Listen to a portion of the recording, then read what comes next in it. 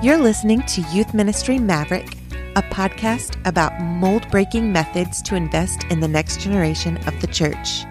Here's your host, Jeff Harding.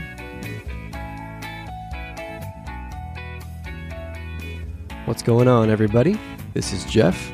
Welcome back to Youth Ministry Maverick. You're listening to episode 74, 3 Ways to Measure a Healthy Youth Ministry. Well, there are several ways that we can measure how healthy a youth ministry is. Before I list the 3 ways that I chose, I do want to mention that I realize whenever we read articles about how to make sure our ministry is healthy, that when we're looking at that, we might have anxiety that our ministry is not healthy.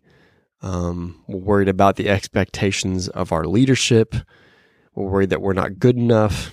Any of those things. So before we actually go through the 3 elements that I'm choosing to talk about of how to measure a healthy youth ministry, one thing that's very important to clarify is your leadership's expectation and definition of what a healthy ministry looks like.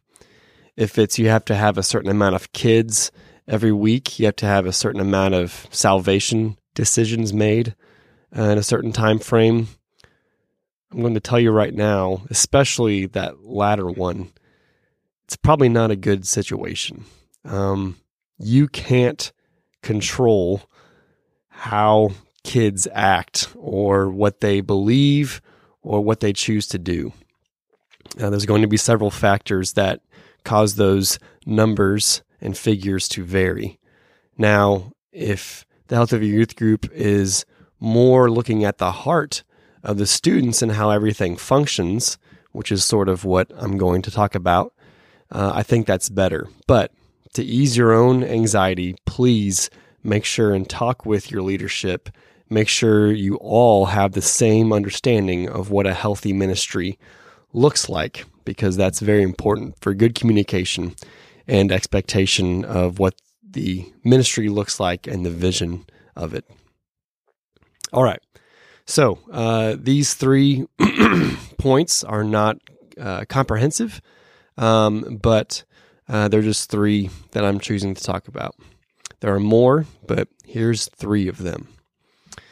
The first one is ask yourself what your ministry would look like if you weren't there. Now, this is an indicator that I think many of us have heard a lot. And it's a powerful metric, but it needs to be understood in the proper context.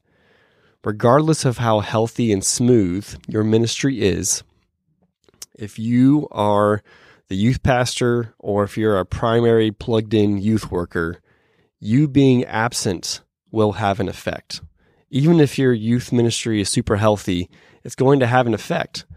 Now, that's not meant to say, oh, look how awesome I am and pat yourself on the back, or to think, oh my gosh, if I'm not there, everything's going to fall apart. I'm just saying that if you're plugged in and leading your group well, then they're going to notice when you're gone. That's a good thing. It's a normal thing. But what this factor of you not being there allows you to measure is how well you have trained and delegated and empowered your leaders and your students to function within the mission and vision of the ministry that you have and is at the church, instead of simply following your instructions or making sure that they're doing what they're supposed to be doing because you're watching them.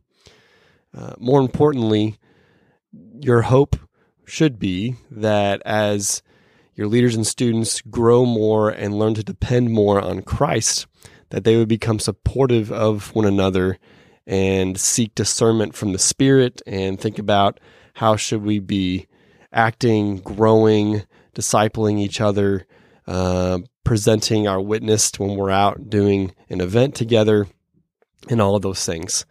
And for your leaders specifically, it lets them build their leadership skills. Think of it as an extended workshop exercise for your leaders and a controlled pre-launch of your students before they actually launch into college or career and things like that.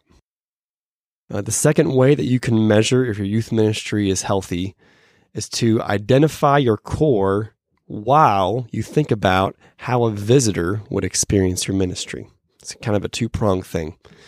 Whether you're in a new ministry or there's been significant turnover due to leaders who are changing out or a big class that graduated and new students are coming in, it's always good to have a sense of who compromises the core of your ministry.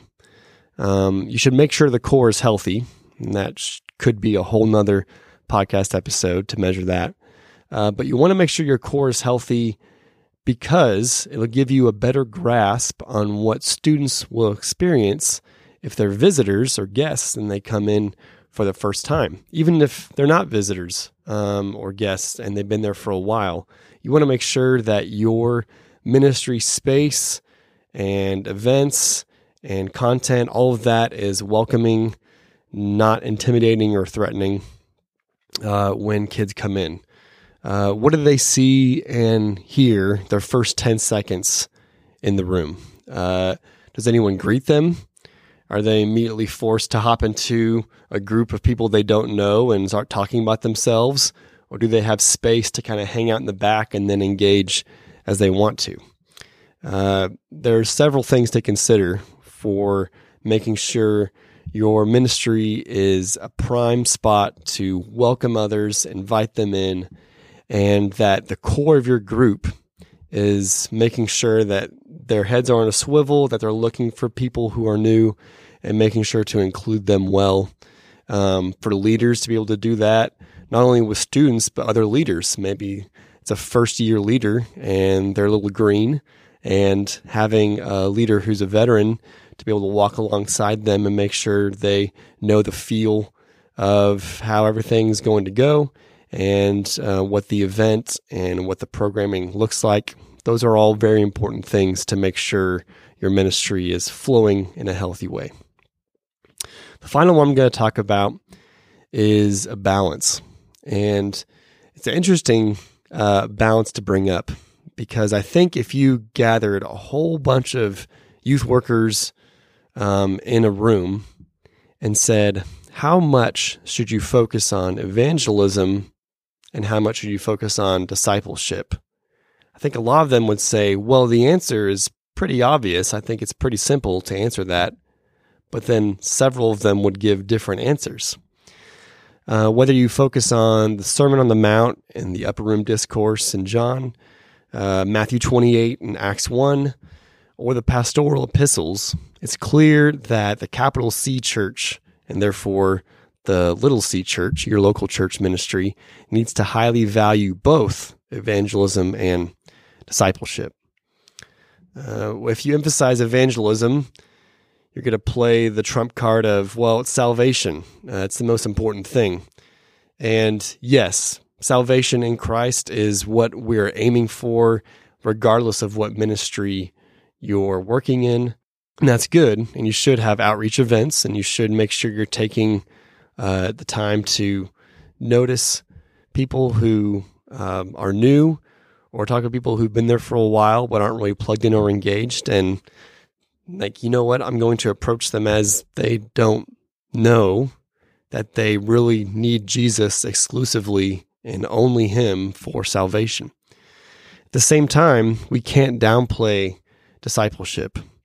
I know that different seasons within a ministry say, hey, you know what? We really need to focus on outreach events here. And hey, we really need to focus on making sure the students who are here are discipled and growing in their faith. And I understand that, but that always needs to be a balance. This ties back to the first point of that I made of making sure your expectations with your leadership is clear. If their expectations are, it needs to be an evangelism-heavy group, you need to help them see that discipleship is just as important, because at a summer camp or a Wednesday night or a Sunday night or Sunday morning, you could have a throng of new decisions made for salvation, which is great. But if those students aren't immediately able to plug in to an atmosphere, a small group, a ministry that disciples them well, helps them grow, and they go on to not be connected and think, well, that was just an emotional high, or that was just when I was a kid and it was fun to be part of a group, but that decision didn't mean anything. How does that edify the body of Christ? It really doesn't. And so you need to have good focus and balance on both of those things. I've even seen youth leaders who thought that they had done everything and committed everything, and at a camp or Sunday night event realize, you know what, I don't think I've made this commitment to follow Jesus and only Him. And everyone else, including themselves, are surprised that they're like, you know what, I need to do this now. And it's a great thing to do.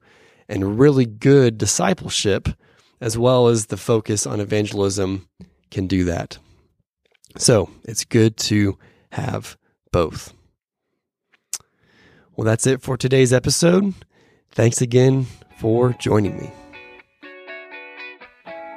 If you haven't already, please like and subscribe to this podcast wherever you're listening to it, and make sure to also subscribe to our YouTube channel. You can listen to all of our past episodes, catch a comprehensive list of our guests, look at some articles I've published, find some organizations to help your ministry, and a store for merchandise and more at our website, youthministrymaverick.com. Also, if you leave us a review, not just a rating, but a review on Apple Podcasts, send me a screenshot of it, and I'll send you a thank you card with some merchandise you can't buy on the store. Well, thanks again for listening. Until next time, adios.